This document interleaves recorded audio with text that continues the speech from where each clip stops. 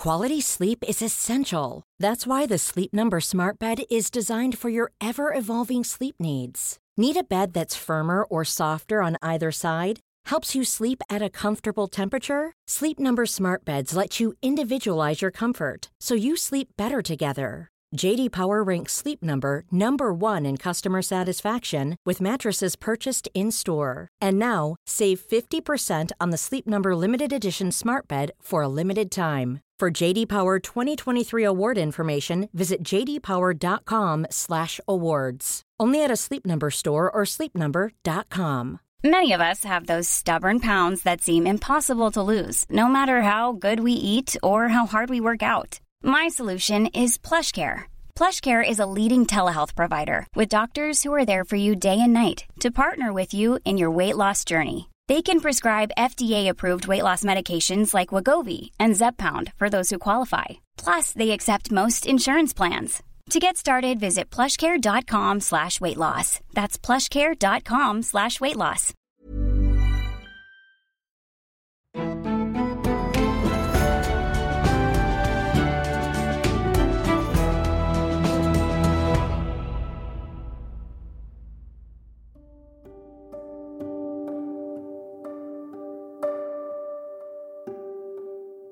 Welcome to this episode of Gone Medieval from History Hit. I'm Matt Lewis.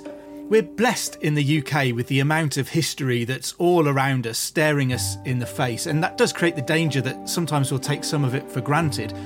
But what about all of the history that we don't see so clearly? Matthew Green's fantastic new book, Shadowlands, A Journey Through Lost Britain, is a stunning tour of what we can't see so well, what's been lost, what's been hidden and abandoned or snatched away from us. It's part history, part tour guide, part personal journey through the UK. It's also a cracking read, and it highlights forgotten history that's quite literally often beneath our feet. So welcome to the podcast, Matt. Thanks for joining us. Thanks. What inspired you to write this book, I guess, to start off with? Like I say, it's part historical, it's part tour guide around the UK. What really gave you the idea to write this book? It was a television documentary. I had a bit part in it. And they suddenly mentioned this place called Dunwich, which I sort of was vaguely aware of, but didn't really know so much about it. And doing a bit more probing, discovered it was this kind of sprawling medieval city built on a cliff, rather foolishly. And the vast extent of it is now mouldering beneath the rippling waves of the North Sea. And I was inspired by it and began to wonder how many more of these places there might be around Britain, not just lost cities, but ghost towns and vanished villages and things like that. And at the same time, it felt like the whole world was in transition because it was Trump had been elected, Brexit had happened. I was going through a period of bereavement and loss. And it sort of just felt timely for those reasons. And also not least because, to my surprise, so many of these places seem to have been washed away by the sea. And it therefore gave it kind of uncanny parallels with the present, and some of it does actually read a bit like an awful premonition of the future. So that's what inspired it. I did my research and I narrowed it down to about 10 places, even though there's actually thousands, and then just got stuck in and went on this bizarre itinerary of destruction. And it does cover a wide range of history, so it starts before our Gone Medieval period and it continues way after our Gone Medieval period, but we're going to talk about some of the examples that sit within our own time period. So the first one I'd like to talk about is Trelech. It seems to be a very particular story that's all about its location, a moment in time, a purpose that it was created for, which all sort of conspired to cause its sudden appearance, but then its downfall as well. What do we know about how Trelech came to be, how it appeared in the spot where it was? Trelech is in the Welsh Marches, that kind of shadowy borderland, sort of between England and Wales. And it was split up into these kind of warring principalities, they were sometimes known as, where the invading Anglo-Normans sort of ate into the territories to the west of Offa's Dyke. And it looks as though initially a village, but it grew into a town, was established there for the purposes of iron mining. So they would mine iron, smelt it in the Forest of Dean, then it would be hammered out in the forges into these sort of weapons and shields and munitions, which one particular warlike family called the De Clares would harness for their campaigns in league with Edward I to crush the wild Welsh as they saw it. But it's a real puzzle because if you go to Trelech today, and this is the thing about the book, when you go to so many of these places, they're just sleepy villages today. They're kind of spectral echoes of what they were in their medieval grandeur. And it's really hard to square that with the kind of archival evidence from the late 13th century, what are called burgage assessments, which show that in terms of the kind of rent assessed and collected and all the plots, this was one of the biggest, if not the biggest, towns or even cities in medieval Wales, which rather begs the question, what happened to the rest of it? Because there's very little trace of any of that today. And that's where the moles come in. So you don't normally expect moles to make great historical discoveries, but it seems like they did, because in 2002, a farmer living in the village of Trelech noticed that these moles seemed to be digging up these little shards of what looked like medieval pottery in a certain field. And so convinced was one archaeology graduate by this. He used his life savings and bought the field. And he's like, I'm convinced that beneath this field lies the heart of the lost city, a guy called Stuart Wilson. He's been digging ever since, and he's discovered, and not everybody agrees, because other people say that it could never have been this vast city because it's on a landlocked plateau. It's very high up. It would have been a weird place to put it. And people say that he's probably digging in the wrong place. But he has found substantial evidence of streets and manor houses. Elsewhere have been found, these are the iron forges. So it looks as though it was, in fact, this behemoth, or at least considerable urban settlements, but one that just suffered a almost satanic decline, which we're not quite sure why, but it looks as though it's because the patrons, the De Clare family, this martial, warlike family, were wiped out. Their line became extinct at Bannockburn in 1314, just as this place was being attacked by the Welsh. And then, of course, it was a sitting duck for the plague epidemics a bit later, and it seems to have largely sunk beneath the soil. When you read 17th and 18th century newspapers, it's just referred to as a little village, which is quite at odds with this sort of giant weapons factory that it must one day have been. And it's moving. I cycled all the way through the Forest of Dean to try and find this place, which was an insane thing to do because it was a lot further than I was expecting. But there's just a sort of atmosphere of such peace and tranquility. There's a wishing well, and there are these sort of Bronze Age stones, and this sort of wonderful villagey pub. And it's quite at odds with what this place must have been. So I find those kind of juxtapositions really compelling, between what the place once was and what it's been reduced to. It must be hard to imagine cycling through a peaceful forest and quiet countryside that one time in the past this was a centre of industry with mining and hammering and furnaces and hundreds and maybe thousands of people all living and working there, creating, it was a factory of destruction, a munitions factory, as you said. It was a boomtown, we think. That can only be why this absolutely meteoric rise in population happened within such a short space of time. But yes, totally relate to what you said.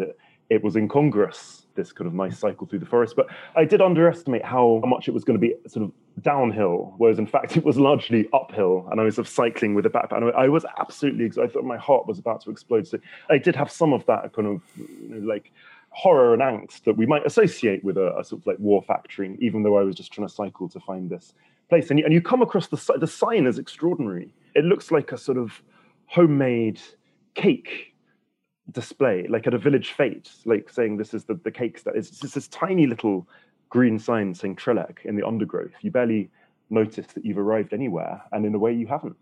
You've arrived to where somewhere used to be. Exactly, yeah. And has the archaeologist that owns that film, he's literally put his money where his mouth is, a pretty terrifying experience, I'd imagine, for him.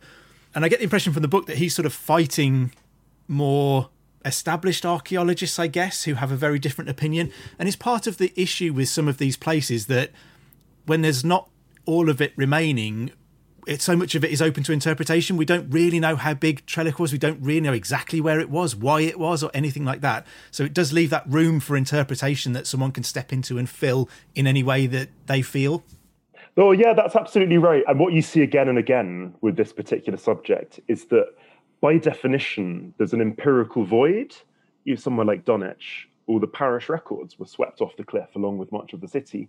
Places that have vanished, by definition, sometimes don't leave that much of a historical trace. Not always, but sometimes. But into that void, myths flow. I'm sure lots of people listening would have heard the myth about how if you went to hear the drowned church bells sounding from the deep, and with a lost city, it's like this kind of empty space of the mind into which you can project.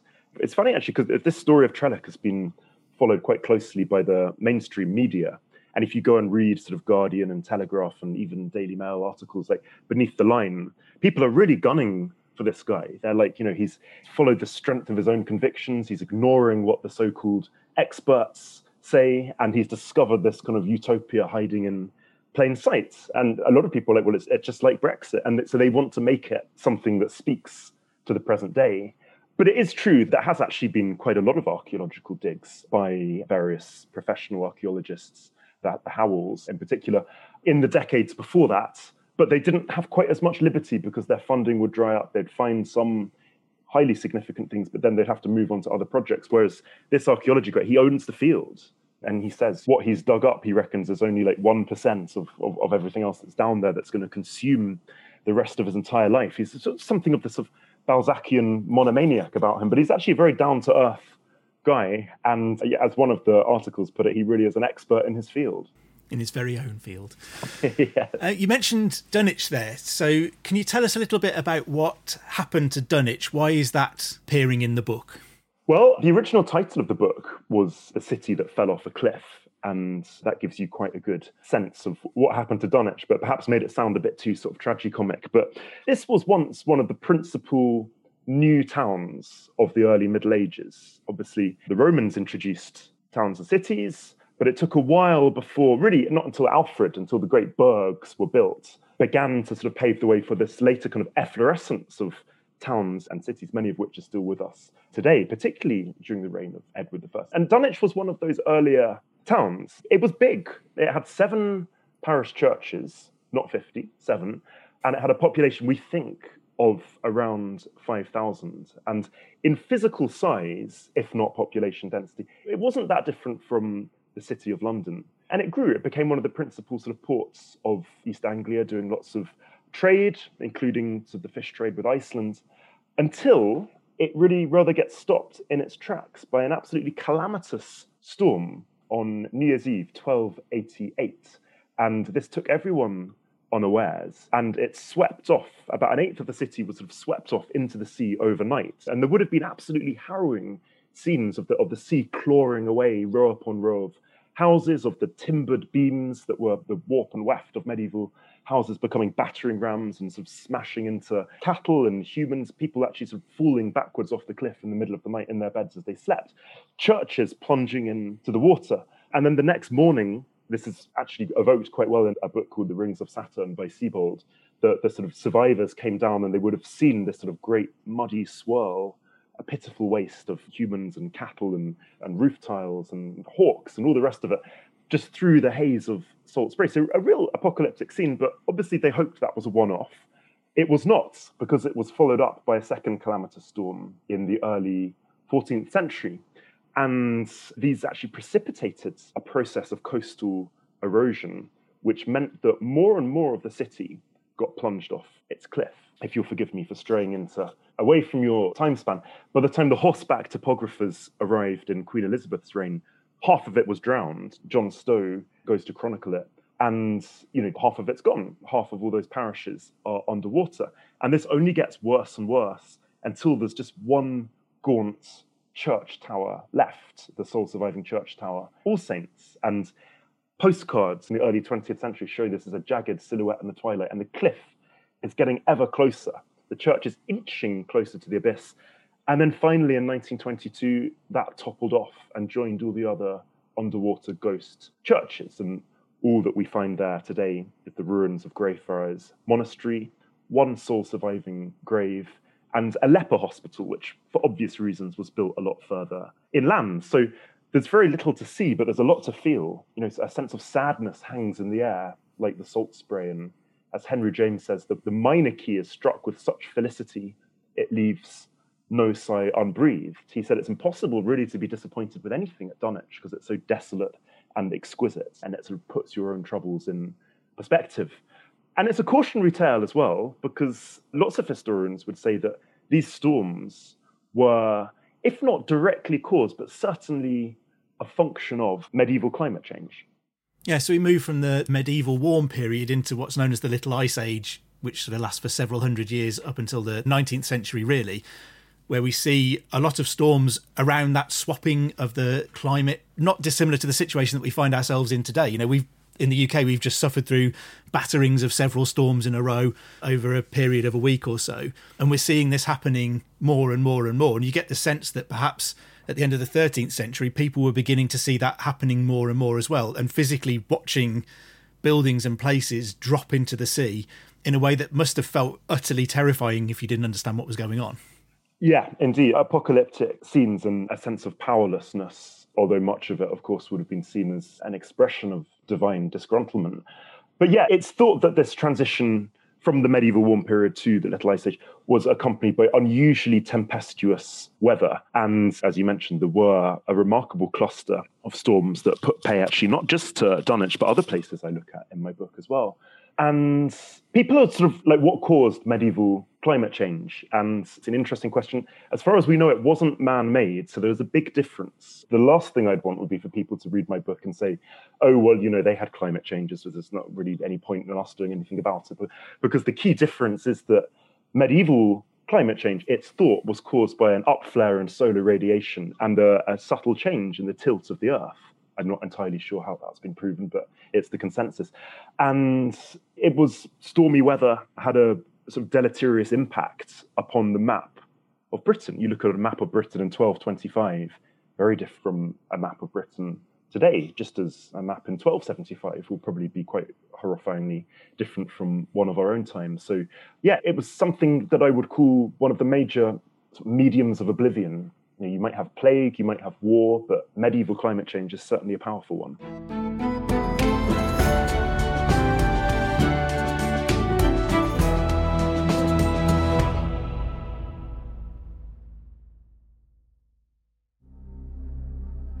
The Ides of March, the 15th of March, it's perhaps the most famous, or shall we say infamous day in the ancient history world, because it was on that day in 44 BC that Julius Caesar, dictator of Rome, was assassinated in a Senate meeting. But what do we know about the events of the Ides of March 44 BC? Did Shakespeare get anything right? And what happened next? Well, every Sunday this March on the Ancients from History Hit, we're going to find out. This is the time for our special mini-series of episodes all about the Ides of March, the events of the day itself, the legacy of this day in ancient history, some of the characters involved, and so much more. So make sure you tune into the Ancients from History Hit every Sunday for our special Ides of March mini-series.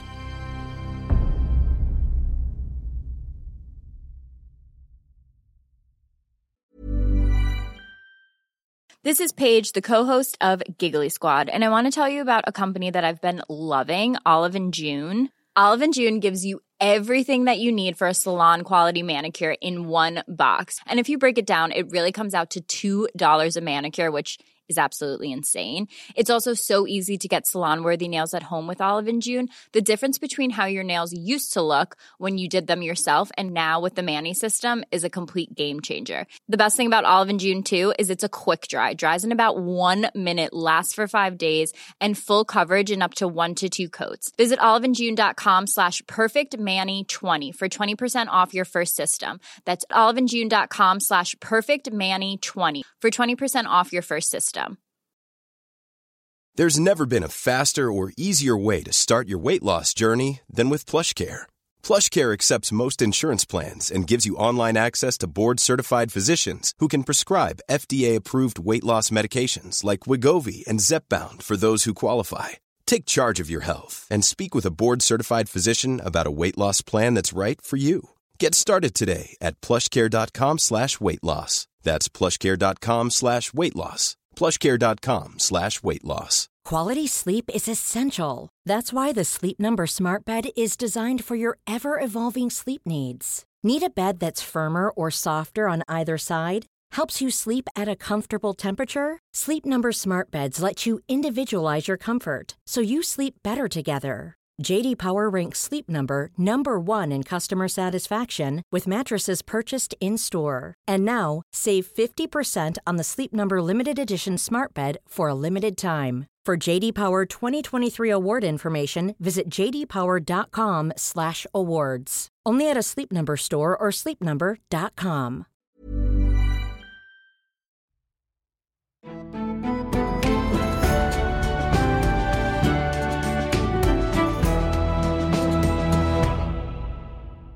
I think looking at climate change from a historical perspective and thinking about where we are today, the Earth has always undergone climate change. That's an absolute fact. We know that.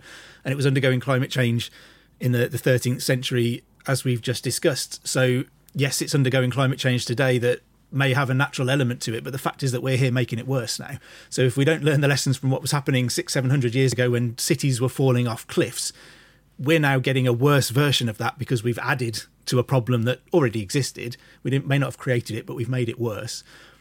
And I guess Dunwich offers this kind of, as you mentioned, it's almost 600 odd years it takes to eventually disappear and slide into the sea altogether.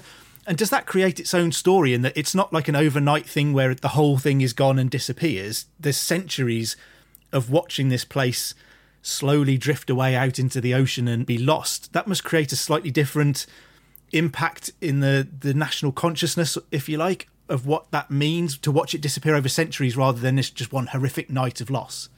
Yes, exactly. It was a long, drawn-out process of stagnation. And if you just imagine, I mean, what that must have been like by, 200 years in, where was once the marketplace, churches, graveyards, monastery, just a sheer drop, just a cliff. And yet people didn't give up. There's one case of someone remarkably signed a 500-year lease on a new house when it was just teetering on the very brink of the cliff. So some people just do not give up. But yes, it did, because it was such a drawn-out process, it generated a whole mythology and such an obsession and fascination, and people were kind of drawn to it. Whereas other places were much more immediate. They disappeared relatively in a sort of bloody click of the fingers rather than this centuries-long, drawn-out process. But we should be wary of drawing direct lessons and saying, well, this is how they didn't deal with it, this is how we did deal with it. But it just can give us perspectives on just the fragility and precarity of many of our own settlements, particularly coastal ones. Places like Fairborn in Wales and Skipsea in the East Riding are already slipping into the sea. And I mean, I've seen some horrifying studies saying that it's quite likely that vast swaths of London will be underwater by sort of the middle decades of the century. Yes, it can make for chilling reading, but then it is a relief to some extent to see that these places are remembered even centuries later, sometimes in quite imaginative and creative ways. Yeah, because I think we have this idea that the world around us is a fairly static thing. So the towns that we live in now, the cities that we visit, the places that we go have always been there and will always be there. But this book kind of gives you very clear indications that that isn't the case. There have been places that aren't anymore. And we may be in a place right now that won't always be here. And I think it gives you that idea of the transitory nature of it all, where I guess we tend to take it for granted, don't we? We're living in it. It must be here forever. Yes, it's kind of a rebuke to our sense of hubris and invincibility. And it's, I think I said in one of the chapters, it's Warren Percy, which we'll probably talk about a little bit later on, the place that vanished in the wake of the Black Death, but not because of the Black Death. I was wondering, why are so many people drawn to this place? There's the endless stream of visitors, and you can sort of sense that aura of transience and almost sort of feel the turning of the earth, and the sense that, one day these could be our streets that are sort of faintly penciled into the earth. And no one likes to imagine their favourite street or favourite city as a wasteland, but it could be. I don't want to be too doom and gloom, but it is a very real. I mean, London was practically a ghost city for hundreds of years after the Roman withdrawal and before King Alfred came and reinvaded it. And when I was walking around in lockdown, the allocated half an hour exercise, I used to love walking through the ghost city of, actually looking across at the city of London, completely stilled and deadened, and thinking maybe that's what the inhabitants of Lundenwic, which was like the open-air metropolis where Covent Garden is today, when they had looked across at this kind of shell on the horizon, it was like a sense of history looping back. Yeah, and I guess in cases like Trellick, it's man-made thing. We created it and we abandoned it and let it be. But in so many of the other cases, it gives us that real sense of perspective and our own smallness, I guess, that it completely and utterly beyond our control. So Dunwich slips into the sea, and Winchelsea, I guess, is another good example of this. So Old Winchelsea is also claimed by the sea. Can you tell us a little bit about how Old Winchelsea disappeared and what happened in the aftermath of that? Winchelsea, it is a contrast in some extent, because that is an instance where they do actually try to do something about it. The king will not accept the fact that the city's lost, and they actually resurrect it elsewhere. But just to go back to the origins, the beginning of the story, basically Old Winchelsea was a Sussex port, fairly sizable, and it was built on a shingle spit. Now, that might sound like the most insane of things to have done, but when we say shingle spit, it was pretty promontory, would probably be a better word. And there were quite a lot of medieval cities were built on shingle because it gave immediate access to the sea. It was great for fishing, and vegetation would kind of grow on the ship. So it didn't look particularly precarious, but then you never know what's around the corner. And a series of storms in the middle of the 13th century, which are so memorably evoked by the monk Matthew Paris, talks about the kind of the furious sea rising up and a pitiful waste of humans and fires that blaze black, and fishermen actually sort of shivering in fear in their beds at the roar of the sea, much like we all did with the roar of the storm the other day. It basically, the spit on which it was built gets irrevocably breached. So it's a sitting duck, and people begin to abandon it. They see the game's up. In one proclamation, Edward I says, "Old Winchelsea is hopeless long to stand." And those words prove prophetic, because in 1287 to 88, there was a triple whammy of storms which sweep what little remained of it into the sea, and Old Winchelsea is never seen again. It was the first British town to have been drowned since the beginning of recorded history, and certainly wouldn't be the last. And the mystery, no one really knows where it was.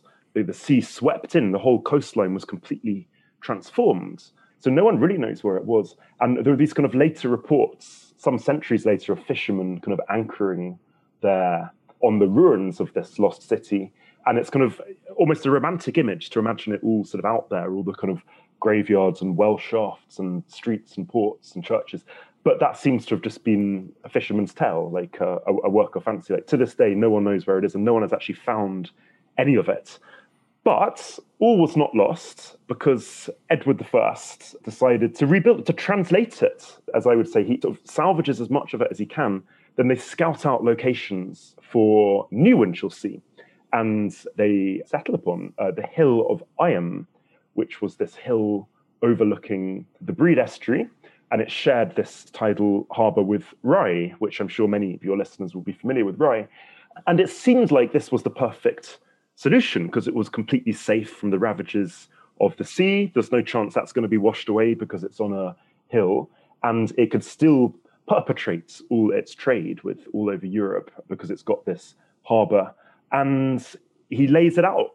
And there's an extraordinary document, the rental rolls from 1292, probably the most extraordinary rental rolls you'll ever see from this period, because you see that the whole thing was divided up into quarters and subdivided, and it was forged, really unusually for this period, to a rigid checkerboard layout. It was like a gridiron street plan, like a kind of medieval Manhattan, with First Street, Second Street, Third Street, and they all kind of intersected. And I can't help but feel that this like orderliness was meant to be a manifestation of kind of man's taming of the very nature that had laid it low. Or so they thought.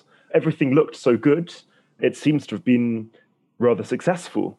And when you go to Winchelsea, even to this day, one of the reasons for that becomes immediately clear, because you see these little cellars sort of leading down away from the streets into these kind of dark, dank spaces. And inside those places were sort of stored and served what many people saw as liquid gold, one of the most valuable, kind of widely traded commodities in the whole of medieval Europe.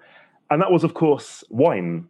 So this is what I love about New Winchelsea. It had such swagger in its step, and it was fueled to such a significant extent by this absolutely delicious, light pink, frothing wine that would gush in from Gascony in these vast transshipments that would come across every year. And Gascony was a dominion of the English crown for a long time, ever since Eleanor of Aquitaine married Henry II in 1154. And that whole Bordelais country in Aquitaine too became this great, vast wine monoculture. And all the grapes were kind of squelched and everything put into their barrels and transported across up the Gironde estuary in the narrow seas. And perilous voyage, horribly prone to attacks by pirates. And the men of Winchelsea were the very worst of them all. It was known as one of the most piratical, if I've said it, I don't say that word very often, but it was seen as a kind of nest of pirates. And so many captains would have this experience of seeing, almost like a floating crucifix emerging from the mist. And before they knew it, their ship had been boarded by the Castilians or by the French. And they were sort of flailing around in the icy waves as these pirates were piercing the barrels and sort of spraying it down their throats and guffawing. A lot of this wine ended up in Winchelsea. And to this day, there's about 30 surviving wine cellars, but it's thought there may have been as many as 70 in its heyday. And they would have been amazing places full of lute music and candlelit gargoyles, people trying the wine, people buying it. And I'm sort of interested in how it was perceived. And just at the time, New Winchelsea was whirring to life. There's this wonderful book, the Liber Divinis, that says wine is the creator of the world's happiness. And it says it removes sorrow from the soul. And although there were a few sort of religious denunciations of it, and of course Chaucer says that wine can be the sepulchre of a man's reason, there was no real sense that drinking a lot of it was a bad thing. And even babies were fed wine. There's this alarming tract from, I think, like the late 13th century to a wet nurse that says, if you can wean the baby off wine soup after 6 months, then do please try. So they were giving wine to baby. And of course, it was a drink of the elites. This was for knights and notaries, and it wasn't really for ordinary people. But nonetheless, so much gushed into Winchelsea Cellar. It really gave it this sort of cosmopolitan atmosphere because you had vintners from all parts of Europe drinking the wine, tasting it down there, and really gave it much of its soul, which rather begs the question, what happened to this? Have you been to Winchelsea yourself? I haven't actually, no. People often give it a miss. It's not really on the map for good reason, but it's the most haunting place. As if you go there, there's just a sense of sort of sadness and lingering loss. And you can still feel the vast sweep of this grid layout, but the whole thing feels very rustic, almost like one big sort of Sunday afternoon stroll. There's no sign, ominously, of the tidal estuary. It's dwindled to this pathetic little stream, which you can almost step across. You could skip across it. The gates are sort of still in place, but you see that so much of the church in the middle, St. Thomas's Church, is just a gaunt ruin.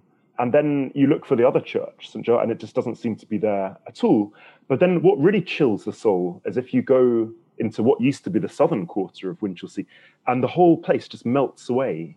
And before long, you find yourself in these kind of lonely green fields covered with these kind of dips and grooves, which are the ghost streets. So the cellars and the first floors have been built over and they're in the earth's cold grip. Then you come across these sort of hopeless shards, which look like they've been fired from space and sort of crash landed in this field.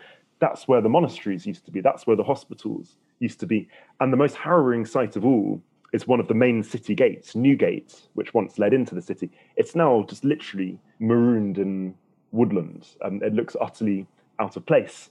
So you're like, what on earth has happened? Like, how could this possibly have gone wrong a second time? And although it suffered many misfortunes, it was attacked by the French and the Castilians. There were some horrific massacres commemorated with this twisting alley called Deadman's Lane, which actually followed the contours of all the dead bodies that were dumped there.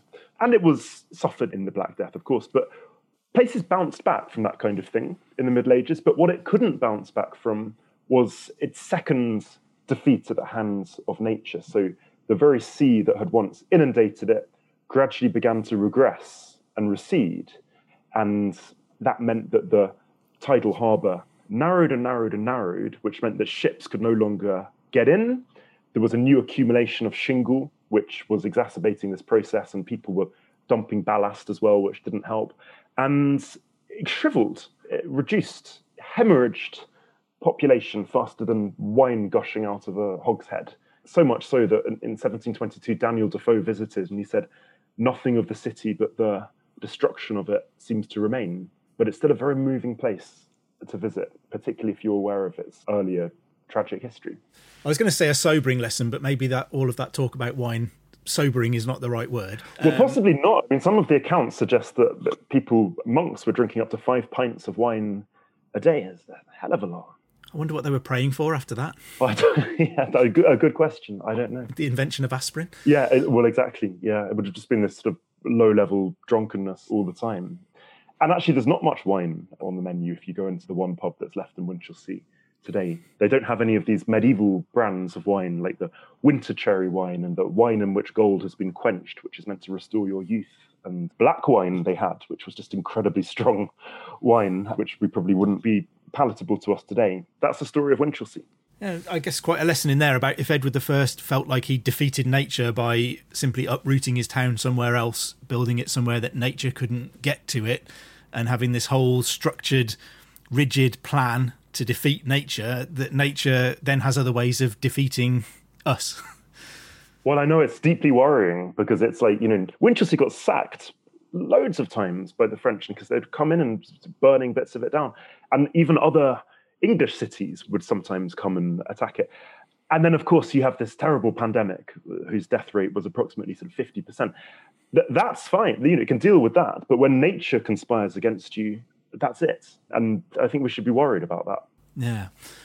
And you touched on Warren Percy earlier, and you mentioned pandemic then. So that's another one of the medieval settlements that you discuss in the book. Its fate that was shared by a startling number of other towns and villages around England that you identify. So what can you tell us about the particular history of Warren Percy? Why is that the one that you picked for the book? Well, it's in the Yorkshire Wolds, so it's got this sort of upland splendour, a wonderful walk, actually, to get to. And you just see this rather pathetic signpost saying deserted medieval village. And before you know it, you're going down a bumpy track and there it all is in front of you. I was intrigued as well because it's one that people know about. If you mention ghost towns, abandoned villages, people do, on the whole, bring that one up, perhaps more than any other one. So I thought it would be a really interesting case study of why people are drawn to these sorts of places, because it may seem like a bit of a morbid pursuit just at first glance. And then to my delight, not delight, to my horror, as I was writing it, we had our own pandemic. So there were parallels there as well. And it often gets described as somewhere that was wiped out by the Black Death. And that's not technically true. I would say that it met its oblivion due to the kind of indirect economic consequences of the Black Death, which goes to show actually that the profound consequences of a pandemic sometimes don't become clear in the short term. You have to leave it a while. And essentially because 1 in 2 people died, very hard to talk about mortality rates with the Black Death because we don't know how many people were infected. So, it's thought that the population of London was reduced from 80,000 to 40,000. But then, if the sort of death rate was 50% and it reduced by half, then that must have meant that almost everyone was infected. And that doesn't sound quite right. But because 1 in 2 people were no longer extant, let's put it that way, labourers could demand higher wages, or wages that they weren't that much higher, but they would seem like daylight robbery to the aristocratic landowners. So it became more cost effective for the landowners just to convert the land, enclose it, change it from arable to pasture, evict all the tenants and replace them with a shepherd or two. And that's why you get all this imagery of man-eating sheep in the works of Thomas More and others, kind of coming in and eating the tenants. And obviously it didn't literally happen, but the sheep did replace them. And at the time, of course, the price of wool was going up as well. And believe it or not, about, as far as we know, around 3,000 English villages, just in England alone, vanished in that way. They're called sort of deserted medieval villages. But if you're looking for places that were wiped out, by the Black Death itself, then you can only really find about 20. There's a place called Tusmore in Oxfordshire. You do occasionally find places like that where it says, the complete rental relief is offered because there's just no one left living there. But usually the survivors did go back and they rebuilt and they regathered. But Warren Percy is visually incredibly striking. There's the Church of St. Martin's is the most harrowing part of the ruin. And it actually looks to me like a beast has sort of chomped it open. It looks, but it's got this eerie, otherworldly glow as though it's from some other dimension as well. You find morose fish pools, and then just the streets just scorched into the earth. And when we had the drought, summer of 2018, I think it was, people would fly across Britain and look down, and you'd see almost, as one paper called it, like the doodlings of giants.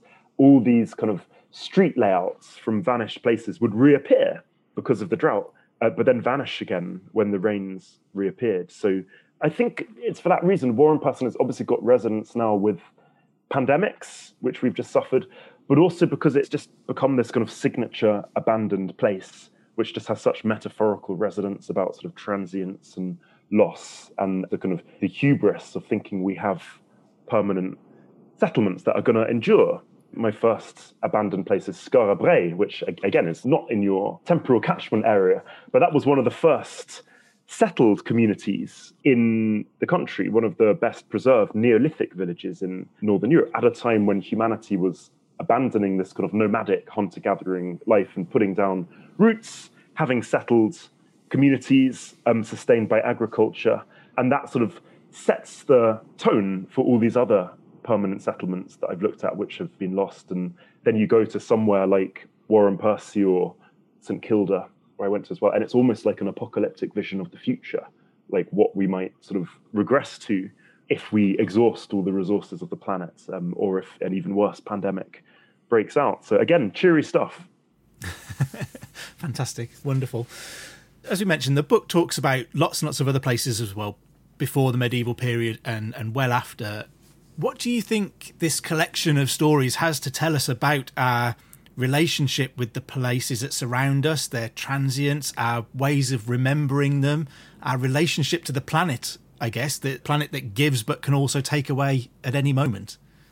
Yes, I think one of the most kind of perhaps poignant truths to take away from it is that people very rarely realised, places rarely realised that they were in the shadow of annihilation. People living in old Winchelsea, living in Dunwich before those first storms struck, that would have just been completely off their mental radar, the idea that like their city was going to end up underwater. Ditto the places that were wiped out by the Black Death. Now, there are a few places where it's kind of obvious what's going to happen. The little Welsh-speaking village of Capel Caelan, Liverpool just announced it was going to drown it under a reservoir. So sometimes you know, but most of the time you don't. And that does bring into focus just the fragility and precarity of many of our settlements. The lesson of Winchelsea teaches us that man-made woes can be overcome, but natural ones often can't be. But these places they challenge our sense of indifference and carelessness and neglect. And you sort of realize that there's probably quite a lot more we could be doing to make our settlements sustainable and safeguard them against these sorts of disappearances that have happened. And just the sense that the map that we have today is going to look completely different, probably from the maps of the future, or indeed the maps of the past. But it's not all doom and gloom. I'd say that there are some sort of upbeat messages in the book as well, not least the kind of the beauty and the sort of emotional tranquility that can be found in these remains. I mean, sometimes the aesthetic pleasure one gets from looking at a sort of windswept priory in Dunwich, or just staring into the ghostly reservoir in Capel Caelan, looking at that stranded gate in the fields at Winchelsea, there's a beauty there that's so often quite at odds with the kind of suddenness and violence of their fate. And these ruins give us a sense of time in abeyance. Time is almost on hold, and it's true they perhaps prognosticate our kind of likely ruin, but they also comfort us in the present. And by meditating upon these ruins, it can be quite a salutary and uplifting experience. And it's not just me who's found that. Like, writers and artists have been thinking this actually ever since the mid-18th century, or even a little bit before. Like, Daniel Defoe has drawn all these sorts of the romantic authors, and even sort of as late as people like Henry James was absolutely obsessed with Dunwich. So there is a sort of comfort and tranquility that can be found there. And remember, I'm looking at the places that failed, the places that imploded inwards. I put in the introduction, I'm interested in imploding topographies, not exploding, because you could say Londinium was a lost city. You could, for a while, Bath was considered like a write-off. But a lot of these places, particularly the Roman towns and cities, did become the nucleus for later settlements. They did get absorbed. They didn't quite vanish altogether. So there is that. But on my itinerary of destruction, it's places that have shriveled, and just looking at the ruins, basically, of ruins and relics of vanished places. So there is hope elsewhere. I can definitely vouch for the fact that the book is not all doom and gloom. It's an absolutely fantastic read, and something of a tour book that will give you ideas for places that you can go and visit that are a little bit different from the things you may go and see on a day out under normal circumstances. And as Matt said, there's a very strong sense that there's lots there to reflect about and to think about in the peace of a place that used to be but isn't any longer. So thank you so much for joining us today and sharing those stories with us, Matt. It's been fantastic. Thank you very much. It's been a pleasure. And Matthew's book, Shadowlands, A Journey Through Lost Britain, is available and makes the perfect preparation for exploring as the weather hopefully gets a little bit better. You can join Dr. Cat Jarman on Tuesday for another fantastic brand new episode. Don't forget to also subscribe wherever you get your podcasts from, and tell all your friends and family that you've gone medieval. If you have a moment, please drop us a review or rate us wherever you listen to your podcasts, including on Spotify now. It really does help guide new listeners to the podcast. If you're enjoying this and you are looking for a bit more medieval goodness in your life, then do subscribe to the Medieval Monday newsletter. Just follow the links in the show notes below for some thoughts from me dropping into your inbox every Monday, if that isn't too much of a horrifying thought for you. Anyway, I'd better let you go. I've been Matt Lewis, and we've just gone medieval with History Hit.